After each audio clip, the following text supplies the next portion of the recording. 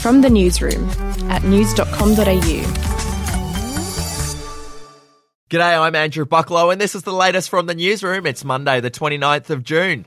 Well, global coronavirus cases have officially reached more than 10 million people, with half of them in the US and Europe. The virus has also killed nearly 500,000 people worldwide.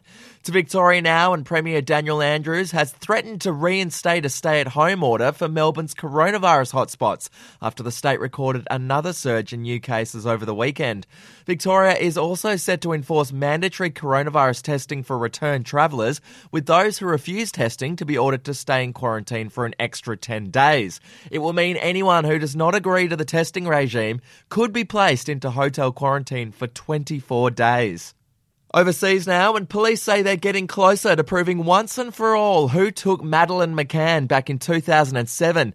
The main suspect is a guy named Christian Bruckner. Police investigating him say they've recently discovered 8,000 disturbing pieces of evidence detailing his alleged crimes. An investigator on the case had this to say about Bruckner.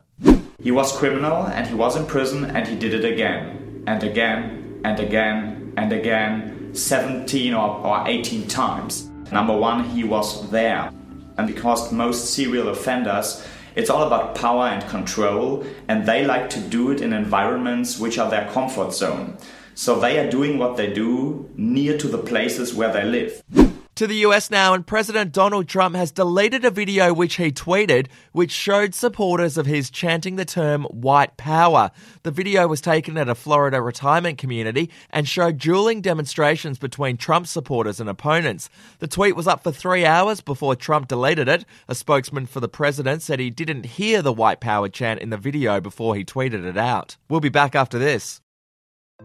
Hey, I'm Felicity Harley and I host Healthyish, where we chat to experts, influencers and people in the know from around the globe to arm you with the knowledge to make healthier decisions for your mind, body and soul. I think if we're going to be focusing on health, like sleep is probably the biggest component of that. I think sleep is the cornerstone. Like choose the harder option, because I've never woken up and gone, I regret that run that I went at 4 a.m. I've never done that. Search for Healthyish and Extra Healthyish wherever you get your podcasts. A former winner of The Voice Australia has sent a warning to this year's current contestants saying, don't expect to become a star. Judah Kelly, who won the show back in 2017, told news.com.au that contestants on the reality show need to realise the public don't really care about them. He said people aren't really fans of you, they're fans of the show. He also added the fans might stick around on social media after the show has ended and give you a like, but when it comes to paying for tickets and buying albums, the numbers simply don't translate. And finishing with sport now, and Hawthorn coach Alistair Clarkson has sent the AFL a furious message in an angry press conference after his side's win over North Melbourne yesterday. Clarkson said rule changes have turned the game into a terrible spectacle. Have a listen. There's just no highlights in the game. You put a lot of time and effort and endeavour into the game.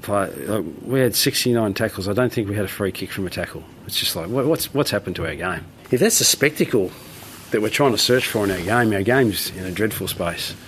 He is fired up. Well, that's it from the newsroom, and you can win big with news.com.au's $10,000 cash giveaway. 5 lucky winners will be able to score a $2,000 FPOFs gift card to celebrate life out of lockdown. You can enter now at news.com.au/win. We'll be back with another update in the Arvo. Your headlines from news.com.au.